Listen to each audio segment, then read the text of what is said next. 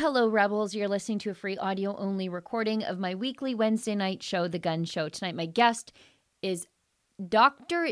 Dennis Modry. He's an Edmonton-based doctor who has been very outspoken about the lockdown and how the government continues to handle the lockdown. Now, if you like listening to the show, then I promise you're going to love watching it. But in order to watch, you need to be a subscriber to Rebel News Plus. That's what we call our long-form TV-style shows here on Rebel News. Subscribers get access to my show, as well as Ezra's nightly Ezra Levant show, David Menzies' fun Friday night show, Rebel Roundup, and Andrew Chapados' brand new show, Andrew Says. It's only $8 a month to subscribe. And just for my podcast listeners, you can save an extra 10% on a new Rebel News Plus subscription by using the coupon code podcast when you subscribe. Just go to rebelnewsplus.com to become a member. Now, please enjoy this free audio-only version of my show. You're listening to a Rebel News podcast.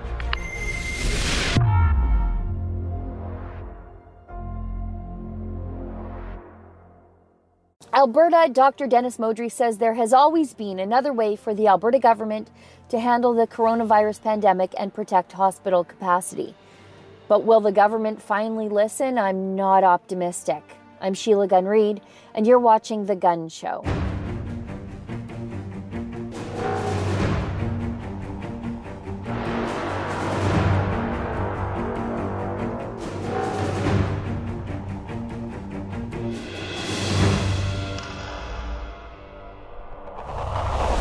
Everybody, thank you so much for joining me. I'm not in my home studio today, as you can obviously tell, because my work has taken me out on the road to tell the story of small business owners who are fighting the lockdown by defying it. Today, I'm actually in front of the Crown and Anchor pub in Edmonton. They are great people, freedom fighters. Please go out and support them.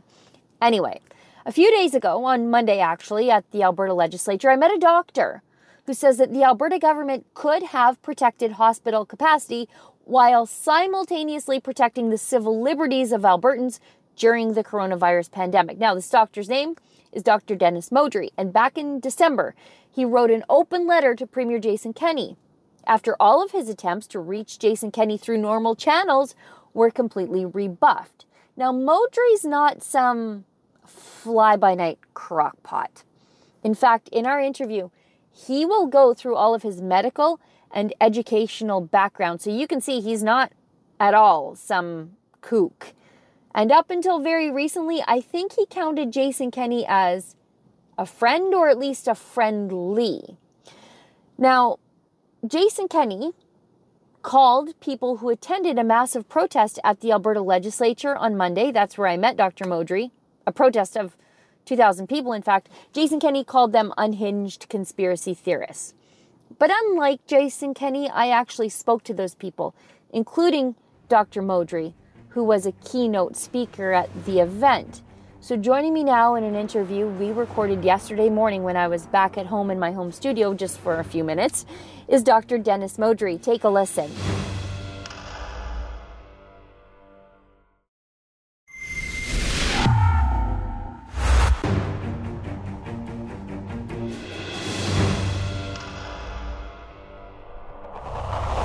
Modry, thank you so much for joining me. Why don't you give us a synopsis of your background and who and what you are? Because I've seen a lot of people who are trying to discredit you, and I think it's because you are so outspoken against the lockdown. And they're trying to just say that you're a conspiracy theorist crank, but that's not the sense that I get at all. Well, Sheila, thank you very much for having me on the show. And I'm happy to provide, my credentials, if you will. One of the things, before I start,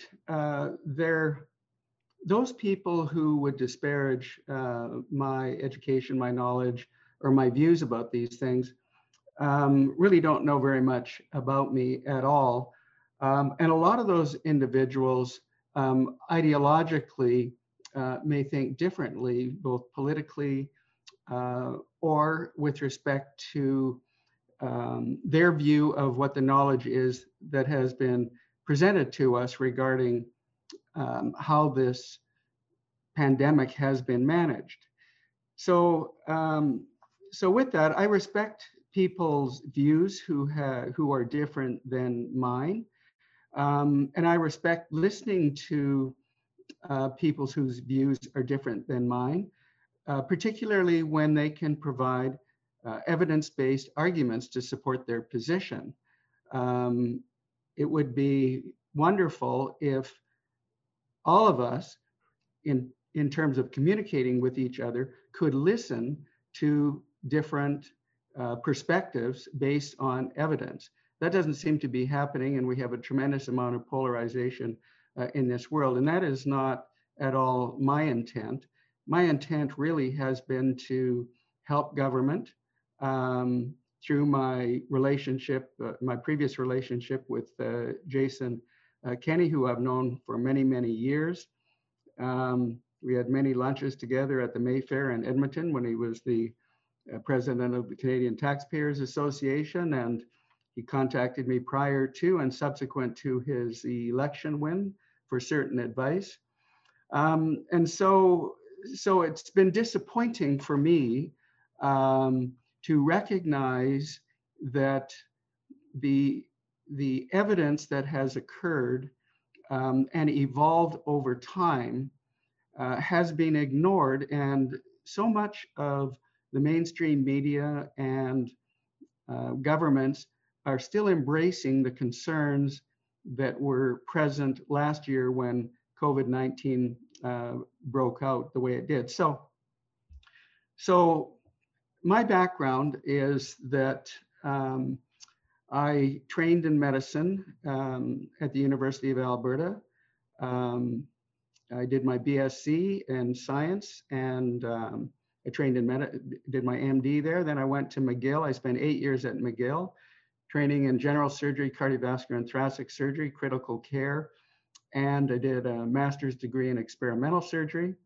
And then after that, I went to Stanford University, where I spent 3 years doing postgraduate work in immunology, as well as high-risk cardiovascular and thoracic surgery. And I was the chief resident on the heart and the lung transplantation program, as well as the chief resident of the cardiac surgery program as well. So with that background, and actually there's one other interesting feature. Prior to being in medical school, when I was doing my BSc, my interest in transplantation arose because of a fellow by the name of Cees Koobs, who was a cardiac surgeon who seemed to think I had some degree of intelligence, and he put me in his research lab. So at the end of that, I was doing lung preservation and transplantation experiments in dogs prior to even being in medicine.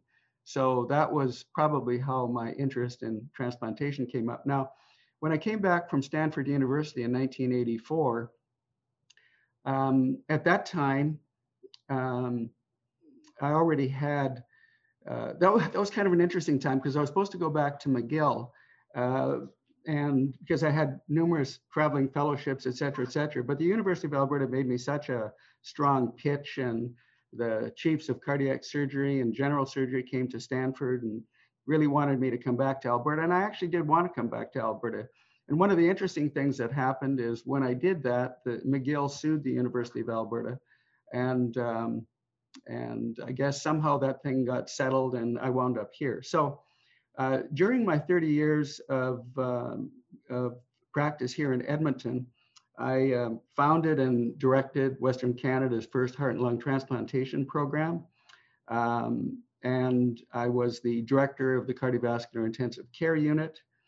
And my focus was on high-risk cardiac surgery, transplantation, and critical care medicine. So in that time period, particularly dealing with patients who were immunocompromised so that they wouldn't reject their organs, there was a tremendous amount of effort that was required by a team of which I was involved with to prevent infection and also to prevent rejection. So we were dealing with, controlling viruses, bacteria, rickettsia, protozoal, mycobacteria, etc. I mean, all kinds of infectious diseases. So that was really my my background, and so I've had a tremendous experience in, like I say, critical care and dealing with infection as well. So what happened after I retired? I was kind of enjoying life and doing some other things, and then this COVID-19 thing broke out, and like everybody, last January, February, March, I was concerned, like everybody was, and we always look to the evidence when we are going to discern what it is we should do individually, what is public policy going to be, et cetera. And so when the World Health Organization came out with a suggestion that the mortality rate would be 3.4%, wow, that meant that there was going to be a massive number of deaths in relation to COVID-19. So quite correctly, everybody was alarmed. There wasn't a vaccine available. People didn't know what to do. And so the issue of the lockdowns, masks, social distancing, all seemed to make sense, except there were some things that weren't quite right. For example, in the beginning, as you well know, there was no recommendation early on with respect to social distancing, and then masks were unnecessary. Then over time, it became evident that, not so much evident, but recommendations coming from the World Health Organization and elsewhere were such that, well, now we need to wear masks, and there was a need for social distancing. Except the funny thing about social distancing is that there was no evidence for that, just as there was no evidence supporting the use of masks. And it's funny that if you go back in time, the only reference to the 6-foot social distancing was from a fellow by the name of Carl Flug. And that was just a recommendation, and he made that recommendation over 100 years ago. So you got to ask yourself the question, as we're looking at things over time, you have to ask yourself the question, does this make sense? Where's the evidence for that? And to this very day, there is no evidence for 6-foot distancing. And as you know, recently, the NIH came out with a recommendation, or maybe it was the CDC, that social distancing really didn't need to be 6 feet. It looked like it could be 3 feet. But what they haven't done is they haven't looked at, well, what about if it's an inch or 2 inches social distancing? In other words, no distancing at all. They haven't studied that. So these recommendations that have come forward lack evidence. So as I was watching things and I was reading the literature, because my interest was piqued and I had the background and the education to understand what the studies were telling us. And I was quite impressed when, I believe it was on October the 7th, when the Great Barrington Declaration came out and indicated that here's the evidence so far that we have that suggests that masks are unnecessary, social distancing is unnecessary, and lockdowns are unnecessary. But what is necessary is to target the elderly and those who are immune compromised, particularly individuals who have multiple comorbid conditions. So with that evidence, then I started looking at more data, and it became even clearer to me that, golly, the lockdowns are actually causing more harm, more deaths, more economic destruction, more educational destruction, more inability for kids to pursue sports and other social activities. This was really stopping society in its tracks. and killing businesses, etc. And so the weight of evidence started to shift in my mind as I saw this evidence indicating that lockdowns were far more harmful than COVID-19, including deaths. There are more deaths as a result of people exposed to drug abuse. In particular, the thing that was most galling to me was that so many people became unable to access the healthcare system. And because it's being blocked by saving beds for potential admissions of patients with COVID-19. So for me as a cardiovascular and thoracic surgery, dealing with waiting lists and people having died on waiting lists throughout my entire career, I was looking at this and saying, my goodness, so I'm talking to my colleagues at the hospital and I'm finding out, yeah, they've been cut back by 30%. Well, I know what that outcome is. It's more people dying on the waiting list, but it's not just cardiac surgery. It's all kinds of other things, because in-hospital diagnostic and therapeutic procedures are now restricted as well. So we know what the outcome is going to be. There are going to be far more deaths. Even now, there are more deaths from the lockdowns than COVID-19, but there are going to be more in the future because of people unable to access diagnostic studies, wherein had they accessed them in a timely fashion, they very likely would have had an opportunity to be cured of their underlying problem. So looking at all of this material, and I'm thinking, gee, there's no evidence to support lockdowns in particular. So I thought, well, gee, on December the 11th, as you know, I drafted a letter to the Premier, who, like I said earlier, I know quite well. And so I was hoping that I called him actually on his private cell, and I emailed him on his private email account. No response. So I thought, gee, I can't get his attention. So maybe if I send an open letter and the media picks it up, maybe that will get his attention. And in so doing, I wanted to give him an off-ramp against these lockdowns. Well, he didn't take the bait at that time. And of course, and it wasn't the bait, it was really to have a private discussion with him. Now it's become an open discussion with all of the public. And I really just simply wanted to talk to him about an alternative approach. So here it is, we're locked down number 1 through or number 2 through Christmas. And that brings me back to what he said in the spring last year, or early summer, when he apologized for lockdown number 1 because he recognized the harm. So I thought, well, for sure, he recognized the harm. He would never do this again. So prior to lockdown number 2, he got my letter. It was the open letter, but he did it anyhow. And his rationale was the question of overwhelming the healthcare system. So as I pointed out to him, it never happened. It didn't even come close. And the lockdown, there's no evidence that lockdown changed anything, because the virus is out there, it's been out there, and it's going to spread, it's going to do its thing. There's not a darn thing that you can do about it. That's what viruses do. So we go through this period, and to my surprise, on March the 11th, I get a response to my first letter.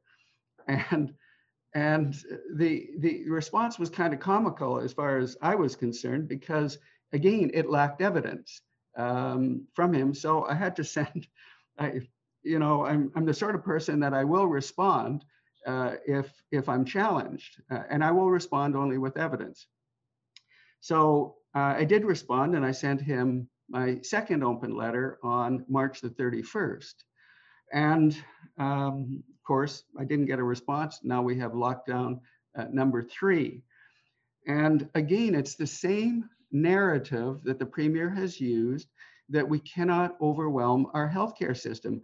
I get that. But as of yesterday and today, there's roughly 376 people in the hospital in 8,500 beds. That's like 4% or 4.3% of the beds. Does that sound like the hospital system was overwhelmed? Of course not.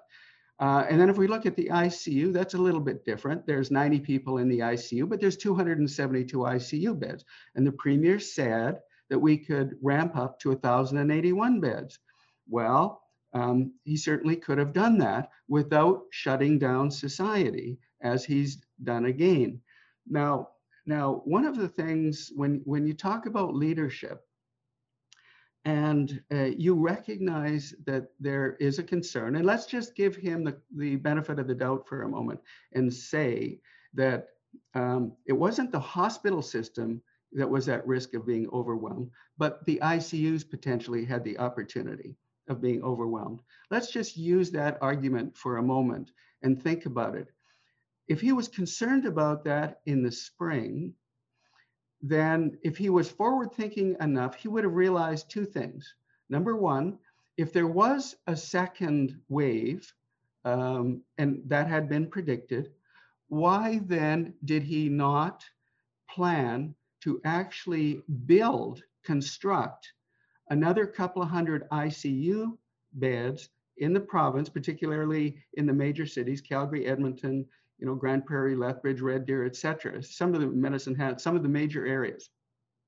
Why did he not do that? That would have served not just to accommodate additional ICU requirements, but it would have also served to do something brilliant, which no government in this province has ever done before.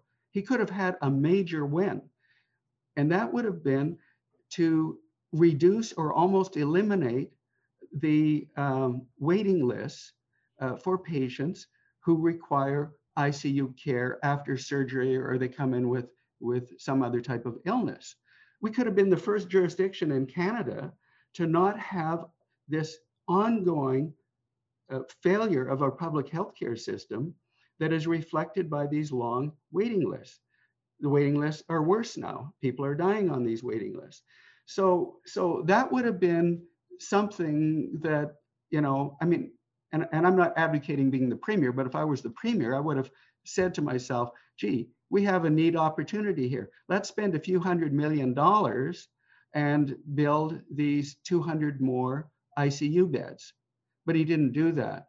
So here we are now, and he still has it within his capacity to say, look, here we are. I've imposed this lockdown. We're going to lift it because the evidence doesn't support that the lockdowns would have made any difference. In other words, what I'm saying is the lockdown has resulted in 376 people in the hospital, 90 in the ICU. If there was no lockdown, there's no evidence to say that there would be a higher number of admissions to the ICU or to the hospital system. There is no evidence. This is why, this litigation that has been started through the Justice Center for Constitutional Freedom, they're very likely going to win those because there's no evidence to support the lockdowns. And that's been proven again by an international study reported in the European Journal of Clinical Investigation on an evaluation of 10 countries that it once again proved that the lockdowns didn't make any difference. So I think it's going to be an interesting time, moving forward with respect to handling all of this. But I'm going to give the premier this opportunity to think about this. We know that the viruses mutate all the time. And if there is a concern that a mutant virus is going to have greater transmissibility or greater lethality in the future, and that's going to cause the fourth lockdown, he has an opportunity right now to ramp up and construct a whole bunch of new intensive care unit beds. And I think that is something that he should do, because if you don't have a thriving economy, you can't control these kinds of things very well. And we don't have a thriving economy right now. But this is probably the single most important thing that he could do would be to build 200 or 300 more ICU beds right now, double the capacity, so that we never have to shut down again. Now, let me just say a word about the mutant viruses, because I think this is quite important to understand as well. There is no evidence, hard evidence yet, that the transmissibility is greater or the lethality is greater of these mutants. It's not. There's suggestions that it could be less or it could be more, but let's say the transmissibility is greater. Even if the transmissibility is greater, this is the way herd immunity occurs with all viruses. So increased transmissibility just speeds up herd immunity. It doesn't increase deaths or anything like that. It just increases transmissibility or increases the rapidity with which herd immunity occurs. Now let's look at lethality. So let's say lethality was increased double what it is right now. And right now, if we take all comers and we're looking at a 99.7% survival rate, that means basically a 0.03% mortality risk of COVID-19. Well, so let's say the mutant is twice as lethal. Well, that would increase it from 0.03 to 0.06%, meaning that you have a 99, instead of a 99.77%, maybe I haven't got the numbers right. Yeah, it's 0.13. So it'd be up to 0.26. So you would still have a 99.2% probability, fundamentally greater than a 99% probability of surviving anyhow. And the other thing that's happening that's really exciting as well is that there are newer treatments that are being developed. As you may or may not know, the NIH has approved and the CDC has approved, I guess it's the FDA, come to think of it, has approved the use of remdesivir as a treatment. It hasn't been brilliantly effective to treat COVID-19. But one of the things that's really interesting is that vitamin D is quite effective. And for the public out there who don't know why vitamin D is effective, is because it stimulates your immune system. And it's important, it's a very important component to ramping up the effectiveness of your immune system. And people in northern latitudes tend to not get as much vitamin D, particularly in the winter. And this is why the elderly are most at risk, is because their immune systems are compromised. So taking vitamin D, it's now recommended, is actually recommended by many governments now. And 1,000 international units per day is what's recommended. If you want to take 2, do that. Don't take too much because it can increase the formation. It helps to absorb calcium, so it can cause kidney stones if you take too much. So, but 1,000 to 2,000 a day is very effective. And then one of the things I also found that was very interesting is that when you look at the way the pharmaceutical companies operate, they operate to make a profit.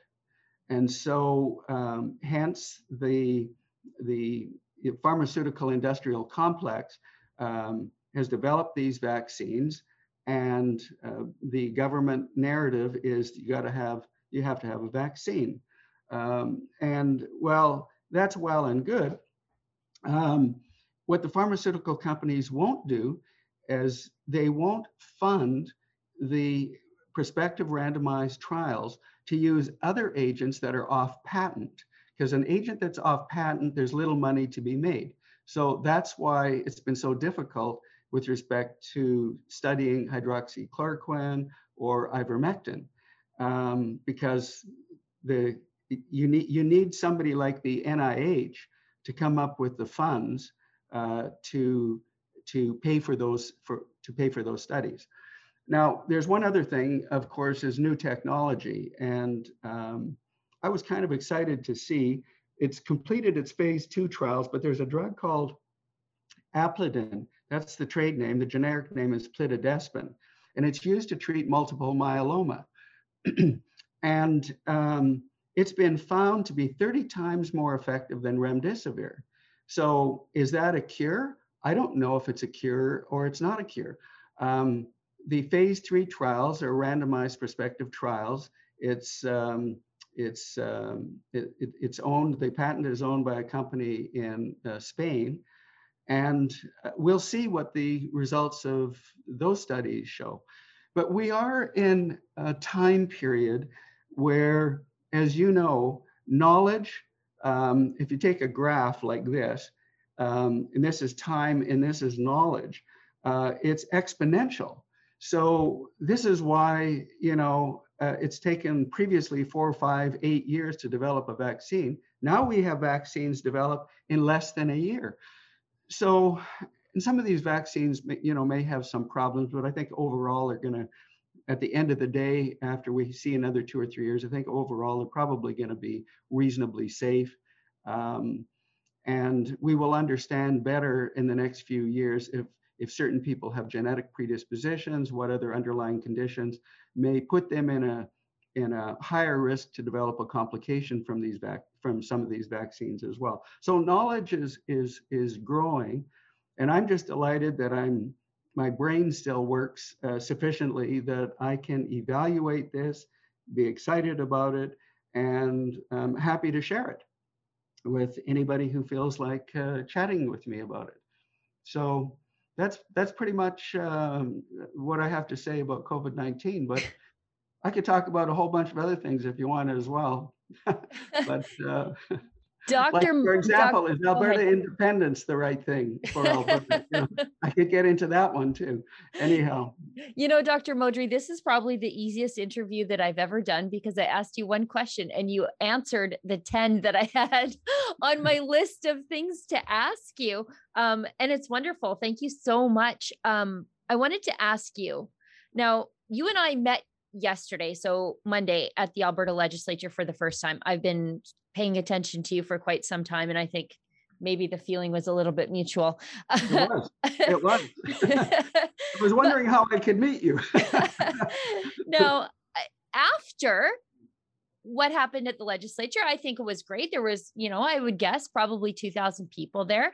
But then the premier decided that he needed to denounce everybody there, basically called everybody there a bunch of unhinged conspiracy theorists.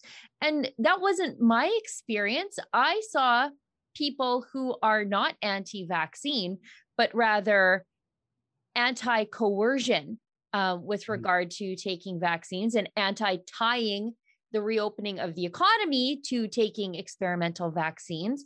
And I found it interesting that Premier Kenney was outraged, and I guess the government officially apologized because the crowd at one point chanted about Dr. Deena Hinshaw, lock her up. Now, I don't think they really mean lock her up. I feel like these are a bunch of disgruntled people who feel their civil liberties are being tromped on. A lot of them are unemployed because of the lockdown, and I think they're letting off steam. But I thought it was pretty interesting how the pro let's lock up a pastor for saying religious services side of the argument is outraged that a bunch of people were blowing off steam, chanting lock her up, excuse me, about an unelected, very well paid public health bureaucrat.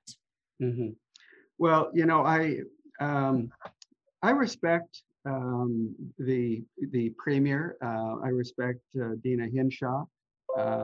They have their views. I think it would be, as you know, I and Dr. Ari Jaffe, who's an infectious specialist, pediatrician and infectious disease specialist at the University Hospital, and Colonel Redmond, who had drafted policy with respect to how pandemics should be handled, which has been embraced by other countries around the world. And of course, Dr. Hodkinson as well. I thought that it would have been of benefit to caucus if the four of us could have met with Dr. Hinshaw and Mr. Chandro and any other physicians that Dr. Hinshaw would have liked to have brought to a discussion, and had a healthy debate, not an hour, but spend an entire morning or maybe even spend an entire day with caucus and let's go over things. And I think at the end of that, the vitriol that has been expressed by maybe both sides of the equation would not have occurred. I don't know. But as you know, when people actually do communicate, you can, and they're open-minded to hear a different perspective. You can oftentimes come to a meeting of the minds. Our goal was not to disparage the government and what they were doing. Our goal was to have a discussion to try and compel a different path forward. And it's like I said, if it were the case that that Dr. Hinshaw and the Premier and Minister Chandro were going to dig their feet in with respect to a lockdown, they could have at least registered their view about ramping up the number of ICU beds, actually do something that would not only be good in the short term, but in the long term. And that would have prevented any further lockdowns from occurring in the future. So when Premier Kenney rages about conspiracy theorists, nobody said anything that was a conspiracy yesterday. Certainly the press conferences that Roger and I gave, there was nothing conspiratorial about anything that we said at all.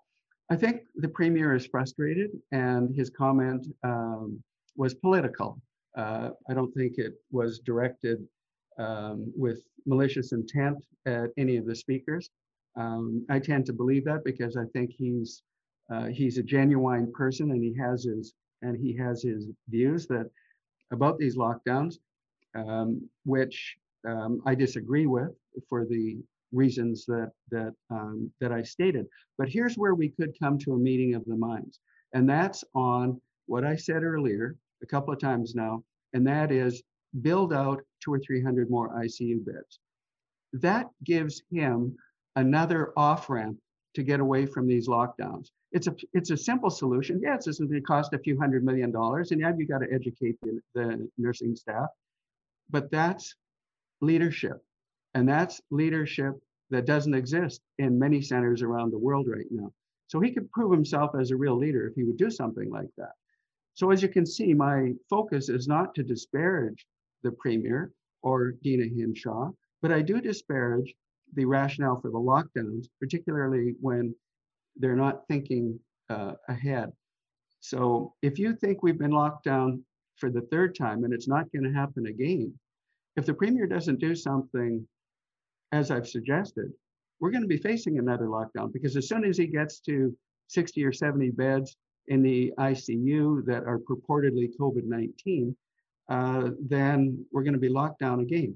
But here's something that I want to mention as well. I just want to make a point about PCR testing. The PCR testing looks at the cycle thresholds of the genetic material that is in a virus, and it cycles it, it amplifies it to a point where it can be identified.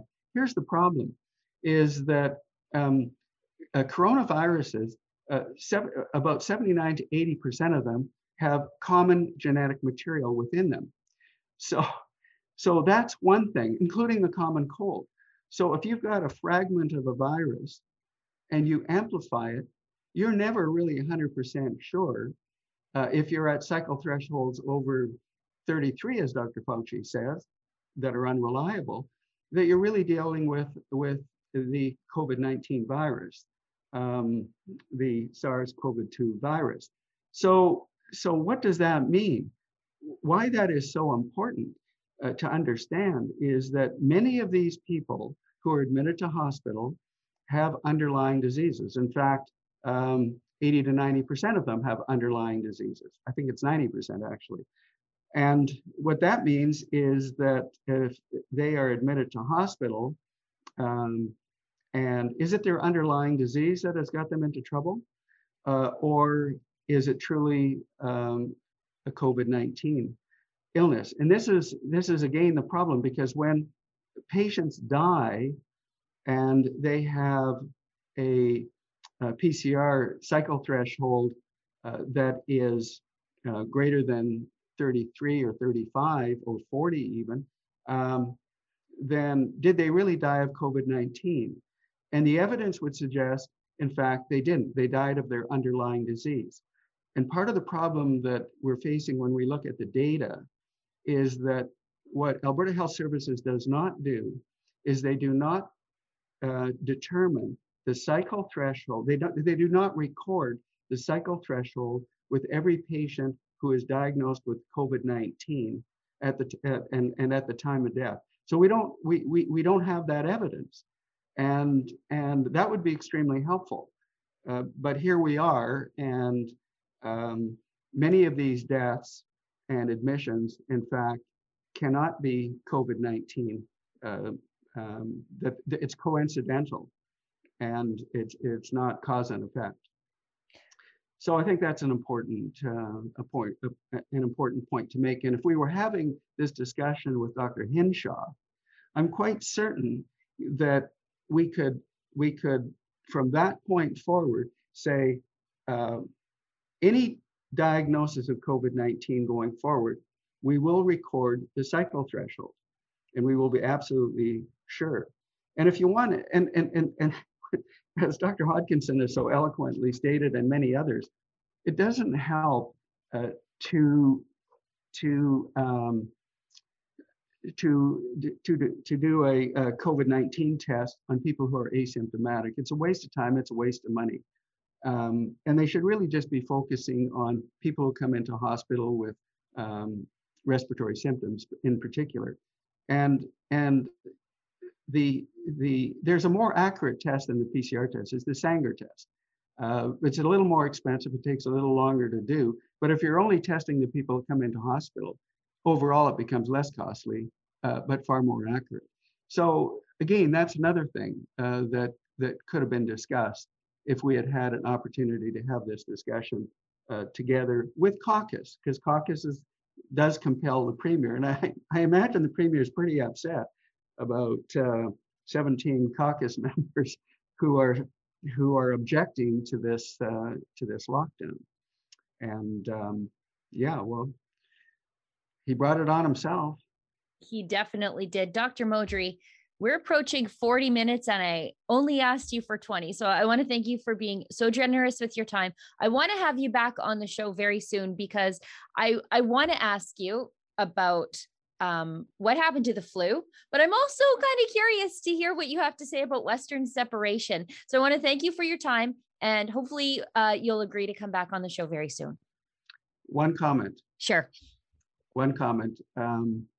If you really want to know the rationale for independence, the merits of independence, how it can come about, and how to assuage the concerns of those who would be concerned about independence, I will be glad to tell you. Thank you so much. I want to save it for another show, because this is a full packed show. So we'll have you on again very, very soon. Thank you, Dr. Modry. Take care.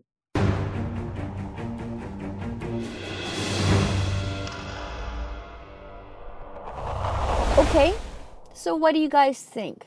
Does Dr. Dennis Modry sound like a conspiracy theorist, an unhinged conspiracy theorist? Or is he an educated guy with a different opinion than the government? Makes me wonder, why is the government so unwilling to listen to experienced medical doctors who think there was a different way, and who also maintain that different way, the off-ramp from this pandemic, is still available for the government to take? It's very strange, isn't it? Well, everybody, that's the show for tonight. Thank you so much for tuning in. I'll see everybody next week, and I really could actually be physically anywhere, but I'll still be making sure that I'm creating the content our subscribers are paying for wherever I may be at. And remember, friends, don't let the government tell you that you've had too much to think.